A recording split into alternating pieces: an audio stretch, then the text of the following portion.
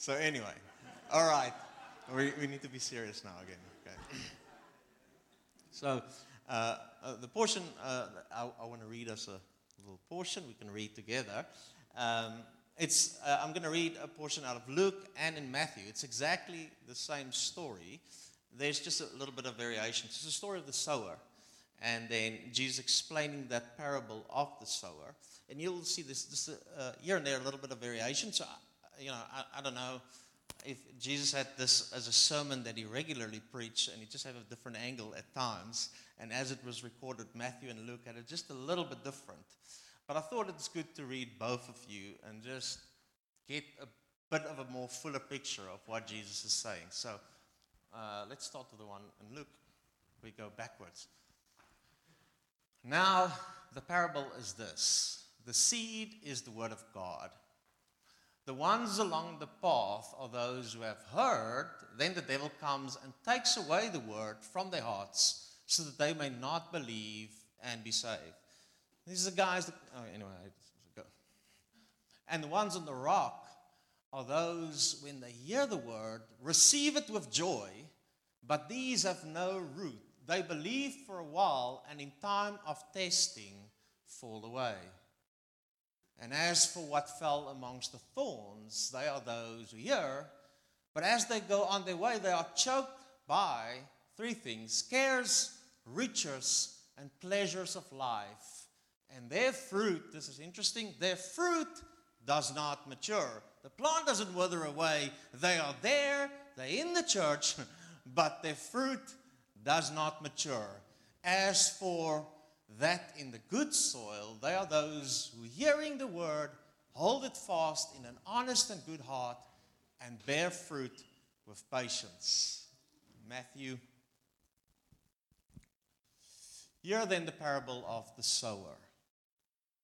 When anyone hears the word of the kingdom and does not understand it, the evil one comes and snatches away what has been sown in their heart. This is what was sown along the path. As for what was sown on rocky ground, this is the one who hears the word, immediately receives it with joy, yet he has no root in himself, but endures for a while, and when tribulation or persecutions arise, now this is one of the things that Matthew adds, on account of the word, the very word tests them, immediately he falls away. As for what was sown among thorns, this is the one who hears the word, doesn't give us 3 years, but the cares of the world and the deceitfulness of riches choke the word, and it proves unfruitful. As for what was sown in the good soil, this is the one who hears the word and understands it. He indeed bears fruit and yields, in one case, 100-fold. This is added, right? In another, 60, and another 30. Depends who's preaching, right? But it's amazing the potential of the word, right? It's amazing that a seed can fall in a certain soil and absolutely do nothing, and yet fall on a different place in soil, and it can bear fruit up till 100 times. I'm just wondering how blessed we are with the amount of seed that is sown in our hearts. Thinking that each one has the potential to produce in us up to 100-fold. Now, one of the things that I think about this portion, is that Jesus has definitely an order of progression in Christians, and it's I don't like to say this, but it's like levels, right? There's level 0 that receives the word, but it just never penetrates. They don't get saved. It's not like the gospel is not preached by them. It's just never mixed by faith. So, these are the thousands and the millions and the billions of people out there that has heard, but just never, ever touched it. This is second level, or level 1. The first one isn't really a level, but it's a next level. And I do think it's a level, right? So these are the guys. Now, let me say something. When we were in the Karoo, it's a new, different world for me to try and translate Karoo Afrikaans to English, right?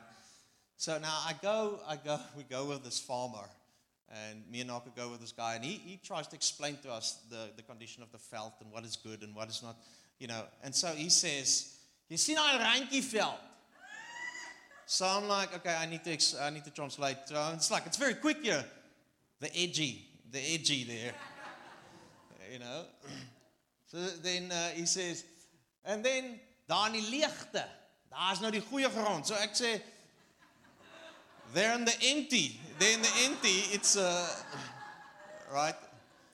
It was very difficult. Die lucerne op die lande, the lucerne on the lands, it's hard. But what the point was, and what I realized there as the guy was explaining to me, is, look, in that area, you have about 4 times a year where it rains more than 10 millimeter at a time. So where there's actually enough water to make a response on the veld. You've got 4 shots at times in a year, right, in an average year. And so how you manage your veld is extremely important, because the nature of rocky soil or mountainous soil is this: it responds much quicker than that in the valley, in die leegte. And much quicker. And so if you don't get your sheep there immediately, you've got a week in which it responds. If you don't get your sheep immediately there, your livestock immediately there, it will be 2 weeks after it, and that will be completely gone. It's where it was. You will have an immediate response where that little mountainous area will become a green carpet. It's amazing. It's so impressive. It's like, wow, the Karoo is green for a week. And then sun comes and it just withers it away. And so again, on those that have depth, the soil that has depth, it doesn't respond necessarily as quick. It's not that initial flash, but the veld lasts much, much longer. Now, again, not to generalize, please, but I'll say this in my experience of just checking out the Christian thing. Many guys in their late teens and early 20s experienced the Lord for the first time. Many, even in this room. I don't know all of you so well, but many, and it's an interesting thing when I see this. The response usually is dramatic, right? It is high in worship. It is high in expression. It is loud in every area. But you look at them, and you're thinking by yourself, there's a 50% chance, because the very Word of God is about, the very word that caused this green is about to challenge. And they're going to be challenged that things that they hold on so dearly is only going to go this far. They're about to go for the ringer.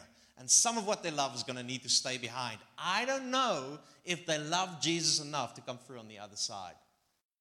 It's just like, I think of some of the younger guys, that you think after a week, it's about 1 or 2 things that he can tell you. Listen, I've led the whole hostel to the Lord. Or, hey man, sorry, I got drunk again. Or, I got drunk and then I preached to the whole hostel and they get saved. Right? It is that type of soil that you're sitting with.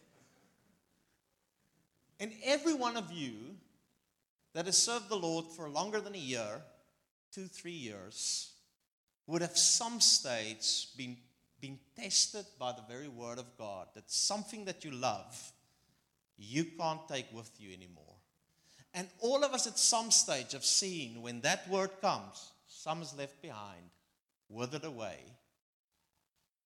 And many that is here that I know has actually chose God in that moment. There was enough depth in their hearts to stick around. I'm trying to pick an example now of someone that I know of their difficult experience. Where's Lucas? That's outside. And we'll get to the cares of the world now. It's a joke. Who can I choose? Mike. Oh, we need to welcome Mike here, actually. Mike and Adi. So Mike took TNT after me, and he led the Wellington congregation and TNT. And actually, at the moment, they're in a new season of their lives where they are. Can I use the word apostolic? Where they are traveling between churches and helping, and so we are very very blessed to have them around here. Mike, when he was younger, so I have to use that opportunity. I don't. He had a worship band, right? And he was on his way to become quite famous. But some stage in the life, the Word of God, the course of where the Lord has him, and the course where he wanted to go, had to die. And if worship performance and fame was in his heart, he would have withered away, right? And so that's the story of many of us. And if you go through that time, if you've moved on from level 1, I'll tell you, you will wake up as a Christian that served God for around 5 years, and you will wake up one day looking around you, and all your Christian friends, all your friends are Christian. All your music, I wanted to say CDs, but I mean, we don't have CDs, so of course, all your CDs and tapes.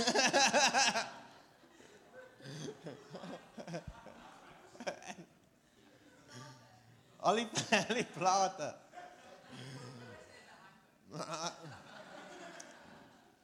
Is Christian, right?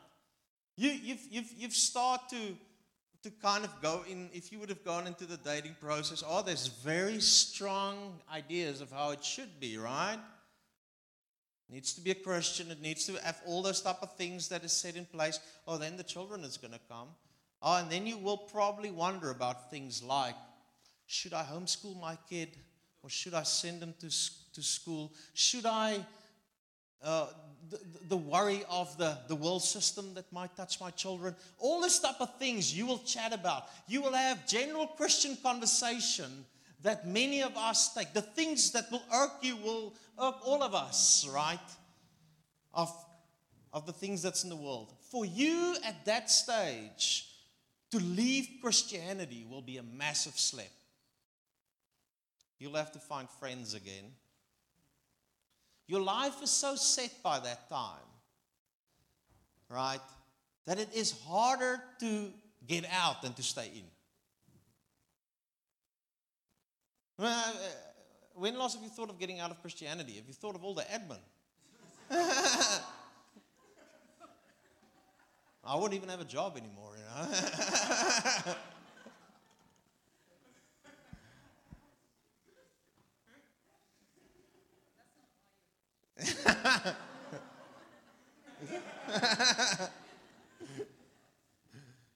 Right?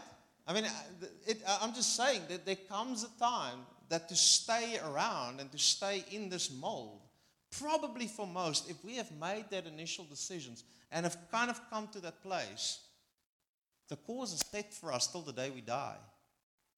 Most of the guys that has gone through the withering away stage are sitting in the churches from the age of middle 20s, 30s, till the rest of their lives.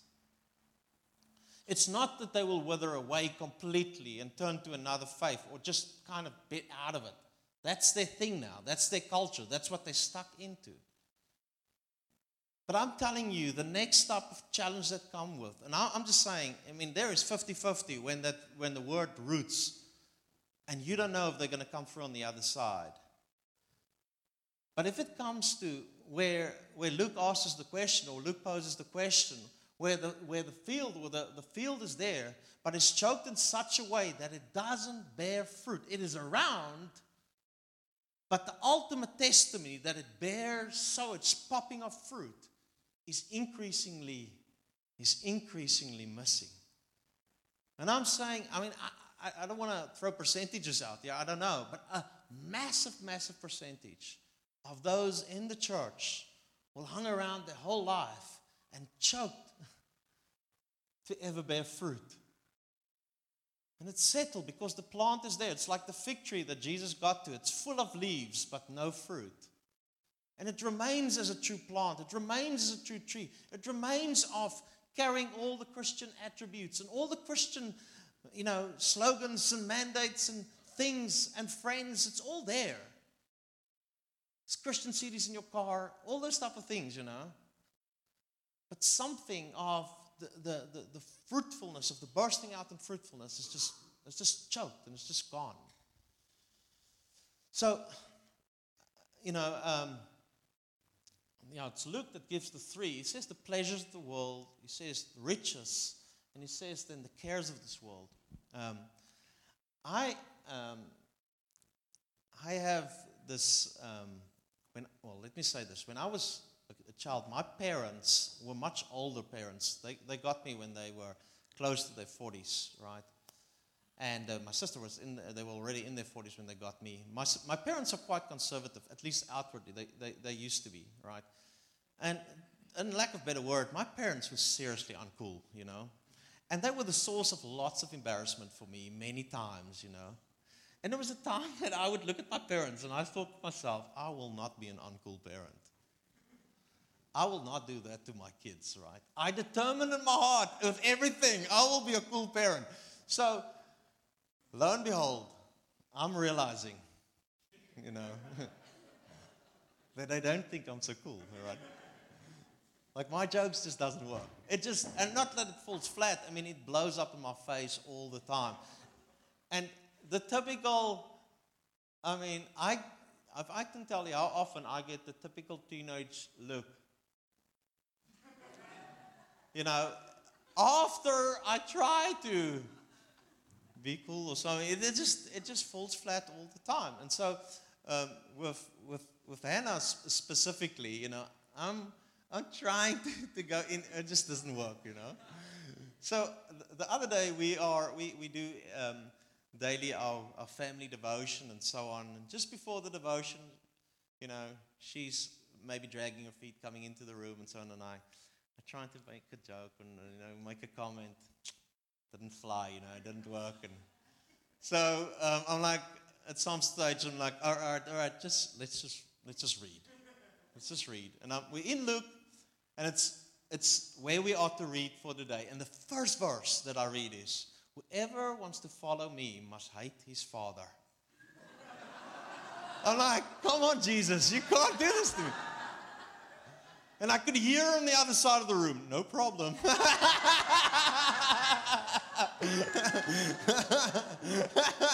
She didn't say it, but I could feel it. So that's one of these things, you do your children's devotion, and I'm telling you, at least our experiences, many days it just feels like a ritual that you're going through. It just doesn't feel like, every time they fall on their knees and repent and so on. But every now and then, it actually does penetrate, or there's something that, and this morning, as I continue to read, you need to hate your father, your mother, your brother, your sister, husband, and wife. They suddenly, their ears are like, whoa, whoa, whoa. The whole time, Jesus telling us, and we are trying to love our brother. We are trying to love who we need to, and suddenly Jesus is turning it around here. Must hate. And it's like, whoa, what on earth, what does he mean, And so it was actually one of those times where you can really start chatting a little bit deeper. And what we say is like what Jesus is saying, even the good that is in him, even the good that could come from him, even the things that he has designed, if they would come and take a higher and superior place than him, will become a problem.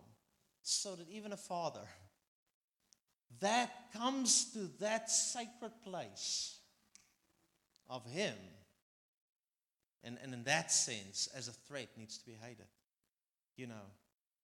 It's good to say, you're still my first love. And I'm telling you, you'll be challenged with that regularly. Right? Now, one of the things that, and why I'm saying this, is much of what I'm saying is need to be hated. It's not that it's not lawful, but the question is sometimes, is it profitable? You see, if your question is lawfulness, you've missed it. Paul's question is no longer, is it lawful or not? His question is simply, is it profitable? Right? So one of the things is on the farm, I realized that when I wake up in the morning, it's me. When I wake up in the morning, there's something that inspires me to wake up. And that's the first cup of coffee. It gives me reason. It's a little joy that's just, I'm going to say that, I'm going to take the time to make it just exactly as I want it, I'm just like, and so I was like, well, this is like a little bit of a problem, So I make this deal. This is like, I'm not going to drink any coffee until I had first time with the Lord. I'm going to first have time with the Lord and then have coffee. And it was initially a challenge for me, right? It just didn't motivate me as the coffee did, right? And then, what I see, and I mean, we speak about pleasures. I mean, we way past the sex, drugs, and rock and roll, right? I'm not afraid that Tareen will tell me, luckily they're not here. Sorry, man, Lucas is again wasted here on the couch. Can you just please come and help? That's not the issues. That's not the issues with that league of Christians that so many of us here is finding us staying sober. But there's little innocent pleasures that just hooks us. And this is how I know when a little innocent pleasure has hooked me. The things of the Lord becomes duty. Time with God becomes duty. Calm becomes duty. Meeting of the brothers becomes duty. It's so interesting, It becomes duty and the highlight of my day. Okay, I'm not only going to have 2 coffees. It's become the 2 markers in my day. And see, like little things, it's just, and I'm saying now, again, pleasures of this thing, but little things like, look, of course, we just went on a 2-month holiday. Go on holiday. I'm not saying that. But even the thing that is markers of my day that brings joy is breakaways, is this excursion that I'll do, this thing that I'll do. And it's almost a reward for dutifully serving God. Right? And in some ways, that which is seeming innocently has choked. It's a pleasure that's choked my passion and desire for the Lord. Well, you guys understand what I'm saying, right? Then, secondly, riches. It's again, one thing. Can I say naturally, I'm not so into money. I don't. It's never been that much of a grab for me. Is to be rich. There's other things that would grab me, but rich has not been something that's much of a grab for me. But I remember when I just became Christian and started following the Lord. It was, David says, "I will give nothing unless it cost me something." There was something when there was cost in God that gave me a kick. It was the cost, the sacrifice is like, it's so nice. I remember money that will come my way at times. I would think of how I can invest it into the kingdom. That was my thinking. Right, how can I invest it into the kingdom? So give it to missions and so on. And the money that I give into a mission, that I didn't go on to, had an extra sweet taste on it. Oof, I've given something that is not. It's like that sacrifice unto the Lord.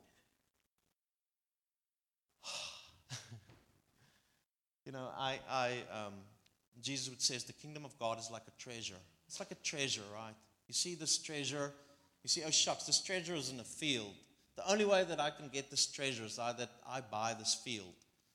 Now, it doesn't matter how big the field is. The treasure is worth it, no matter how much you invest in it. And so I would see giving up my life, giving up a treasure that is this big, and a field that is 100 rugby fields, laying down everything to get that which seems disproportionately not worth it, but the kingdom seems worth it. But you know, sometimes riches, and I'm not speaking of maybe a house in Moorsdrift, baby. I mean, that might be. But even this little riches, even like my head is just on eating out. My head is just on that type of things. And suddenly I find that where the treasure is this big and now the field is this big, it becomes a sacrifice to buy that field. Suddenly there's a knock on my heart on generosity. And this is interesting. They work straight against one another. The treasure dims in our heart. The treasure dims. The kingdom is not so attractive. The sacrifice for the kingdom loses its attractiveness directly when the riches becomes burning brighter in our hearts. They cannot be together. Riches and kingdom can't burn at the same time. They can't burn at the same time. And what I've found is even in my everyday life, I mean menial things, my head is starting to spin, how to get that thing and how to get that thing. Oh yeah, and I need to tithe. Oh yeah, and how can we find a way? How can we chop this field off just a little bit smaller? I mean, there's so much waste and just a treasure like this. Can't I make the field a little bit, can't I make the waste a little bit less? Right? And so for me, the proof of where wealth has become a weed is where my hand becomes like this towards the kingdom when it comes to generosity. It just becomes harder. You know it. You know when your hand is like this, and you know when it's like, I don't want, But even more than the money that flows in and through you is how much does the riches of this world occupy your mind and your heart? How much does the bills, the cars, the whatever is targets financially occupying your mind and your heart? I'm telling you, it's a choker. And then, lastly, is the cares of this world. Now, I'm reading. Mary and Martha has just been so close. Traditionally, this is how the Mary and Martha story is. Now, I'm speaking to you guys like as full-on Christians as know the Bible inside out. Maybe I'm just a little bit explain to it. There were two women, right? Two sisters. Jesus entered his house, their brother's house. And I don't know if it was all three of their houses, but the brother's also there. Jesus in that house. He loved the house. He's speaking to the people. And Mary, the one sister, is sitting on his feet, drinking every word. And Martha is, in that sense, making sure she's serving around in the house, right? And then at one stage she gets annoyed. This is, by the way, a sign of a choker. If someone's passion annoys you, if someone's love for the Lord annoys you, if someone seems so irrelevant because of their walk with the Lord, or just please tell them to just, right? But anyway, so Martha, and I, generally, I told my wife, I realize I'm a Martha. She's like, you're not a Martha.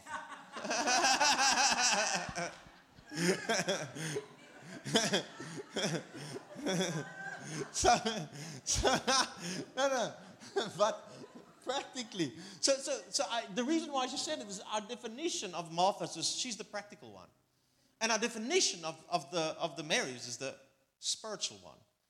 And at some stage we go like, whoa, guys, we're going to overemphasize here the Mary part. We need Marys and Marthas. We need a little bit of Mary and a little bit of Martha. We need a little bit of balancedness. We can't just, sure, Mary is better, but we need a little bit of both, right? But in reading that portion, it's got nothing to do with spiritual and practical. Nothing.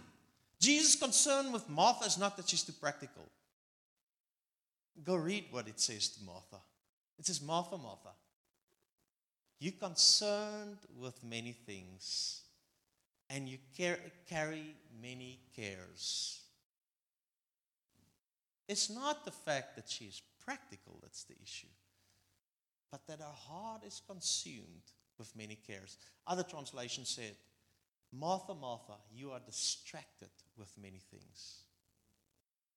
You know, we start that children's song with, everywhere I look, everywhere I look, I see you. Everywhere I look, I see you.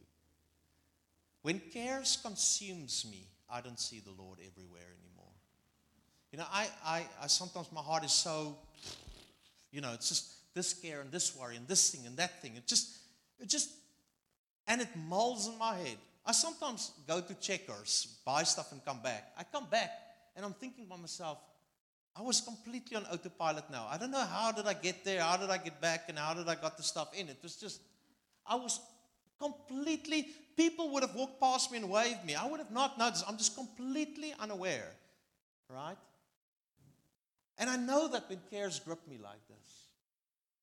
And see, there's something when cares doesn't grip us. It's that moments where we are, everywhere I go, I see the Lord. There are times when my heart is so soft towards the Lord, it burns for the Lord, that literally I can go to Checkers and I can see the Lord. I see Him everywhere.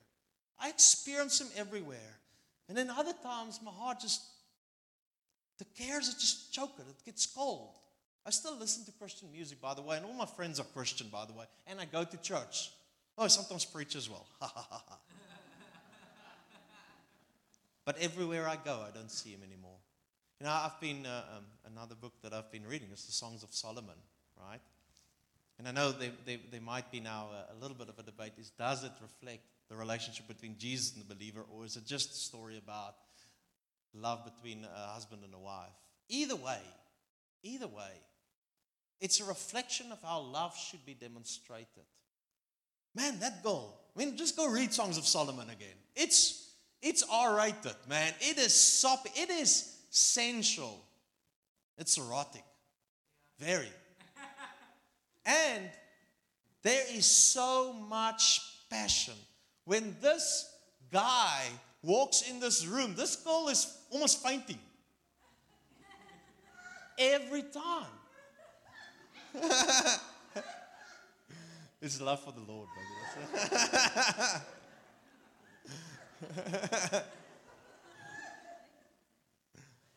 It's that type of burning, and I know that burning.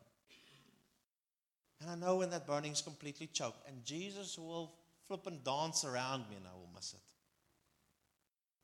I will not feel it. He walked right past me, and it's dead, right? Now, this is our battle. We need to get the weeds out of our land. If we want to be fruitful people that truly display the Lord, we need to get it out of our hearts, right? We can't settle with a Christian life. That is Christianity until the day we die. But it's so little real expression of the fruit that Jesus wants to have. Right? Jesus in John 15, which is His portion, when John 15 we say, Jesus says, the Father is glorified in that you bear much fruit. After He's given us the three abides, abide in Him, abide in His word, abide in His love. And then He says, Jesus says this, He says this, so that my joy can be in you and your joy be made complete. It's like, I'm thinking, look, how much of your prayer is just, God, keep me? Oh Lord, just get me through this. How much of our Christian approach is then like, God, help me survive? But at this state where my joy is complete, meaning you can't add to it. You know when you are satisfied in the peace of God, you're just so settled. You know that satisfaction of you are so complete in the joy of God. You know, Linky is, she can't hear me. So Linky is theologically, her expression might not be the most polished. But Linky one Sunday, she testified. She said, look, I realized something in my heart. I repented. I turned to the Lord. And He has just come and, I don't even know the word what she said. And she's trying to explain it. how I feel. You know when someone encounters the Lord? It's like, and Linky's words was this, it's just borrels. It's like bubbles. That's a theological phrase that we can coin there, right there. Whoever has met the Lord will have bubbles. And if you've ever met the Lord, you know what I'm speaking. My question is, do you walk in bubbles at the moment? Because surely my joy is complete. That's just one fraction of the Christian walk that we have so far kind of settled for. Paul prays this prayer in Ephesians 3. It's like, yes, this is so much what came out of the worship this morning, which is so cool. But Paul says, he prays this, he says, God, according to your glorious might. Now, I was reading that. Sorry, guys, I was in a sabbatical. I'm full of excited about a lot of stuff now. But I stood still at this. Just starting off with this prayer, God, according to your glorious might. I can say of nothing on the earth according to your glorious might. Prozac, according to your glorious might. No, I can't say that. The Karoo, according to your glorious might. No, I can't say it. There is nothing that I can fully look in and say, according to your glorious might. According to your fullness, God. Here is a being, Paul is praying. Here is a being, God, according to your glorious might. Come by the power of your Spirit and strengthen my inner man. It's not just a droplet of just getting me by for this week. But according to your glorious might, come with your Spirit and strengthen my inner man. Oh God, so that I'm full of peace, full of joy, full of your life. And Paul is bursting here at this moment. And then he says, may Christ come and dwell in our hearts by faith. And he's speaking to believers, right? Now sure, he that believes in the Lord, his Spirit and God's Spirit becomes one. But there's something in my heart. What is in your heart? Well, what your heart is full of, your mouth will speak. If you're not at church, if you're at your most relaxed, what is coming out of your mouth? What is the thing that your friends know, your husband knows, your wife knows? If you put yourself, this is what's going to come out of you. And Paul asks that we will finally come to a place that our hearts will be consumed by Jesus. You press him, Jesus comes out. That my heart, that Christ might dwell in my heart by faith, that I might be rooted and grounded in love. Oh God, I'm so easily, so insecure. I'm so easily, so fearful of this thing and that thing. If I could just be rooted again in your love. I've accepted fear.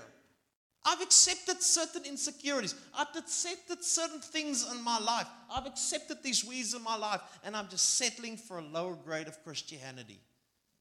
And Lord, then I'm asking, Lord, that you will come together with all the saints, show us the depth, the width, the length, and the height of the love of God. I remember 20 years ago, I had this little revelation of Jesus. Oh, it was great. And since that time, I've been hanging on to that revelation of Jesus' love. I had a sermon about it, and I've been preaching that same message for the last 20 years.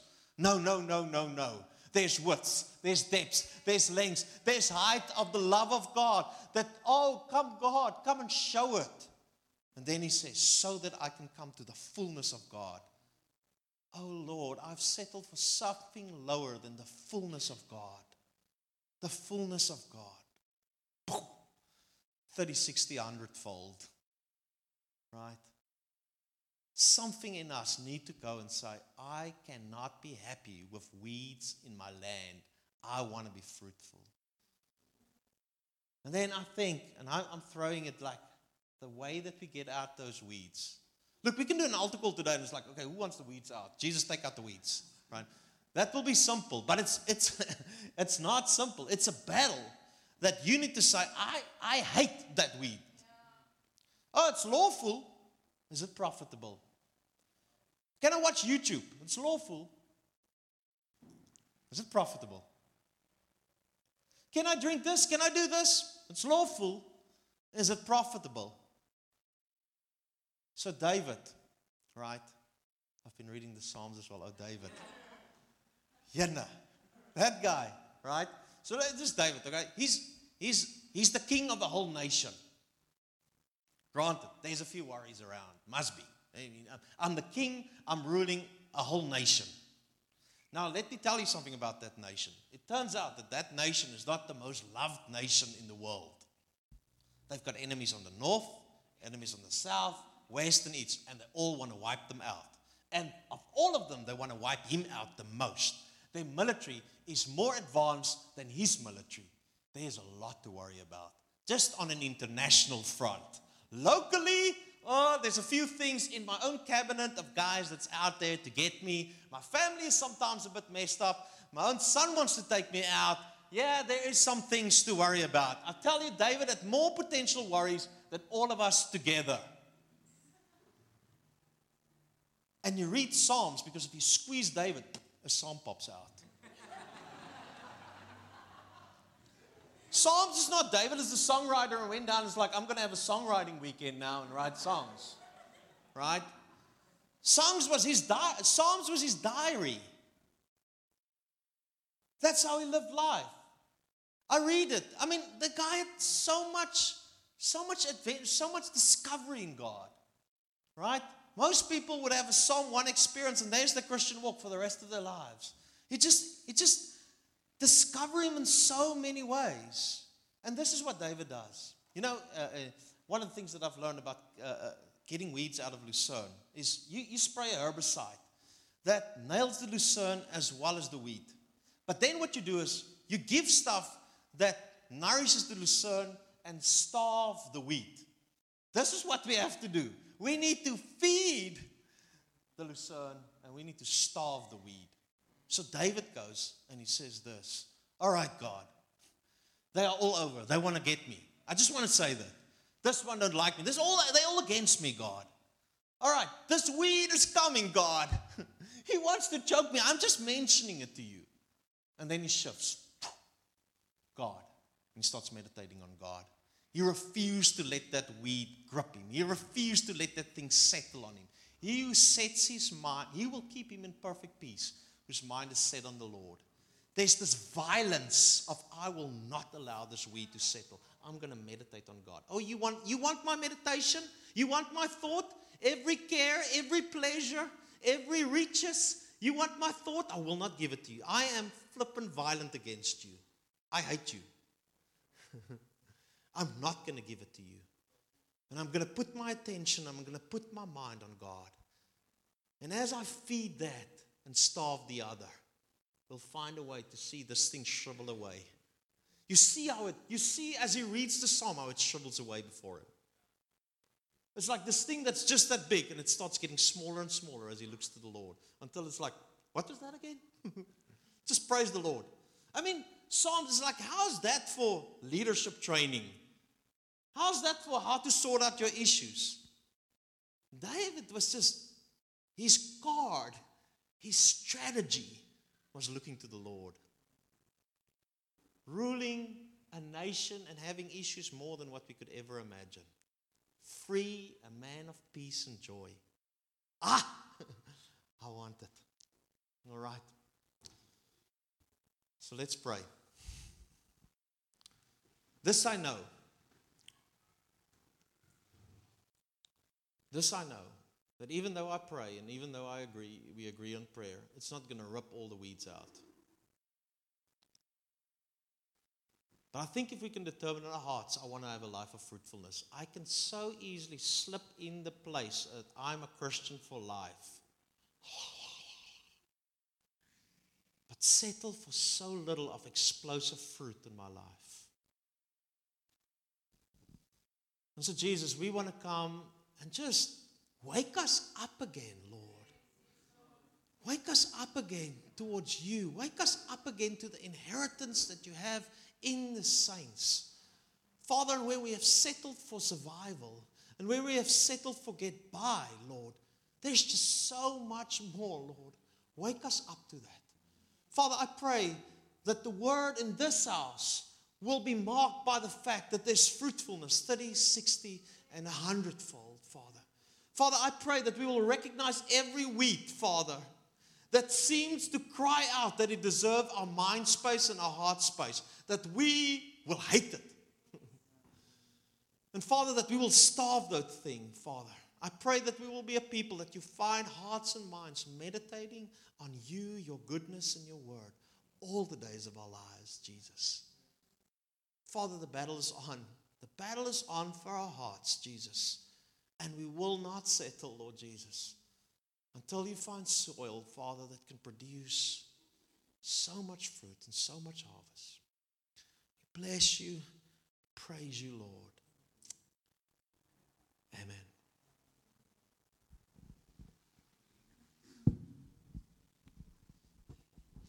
Sure.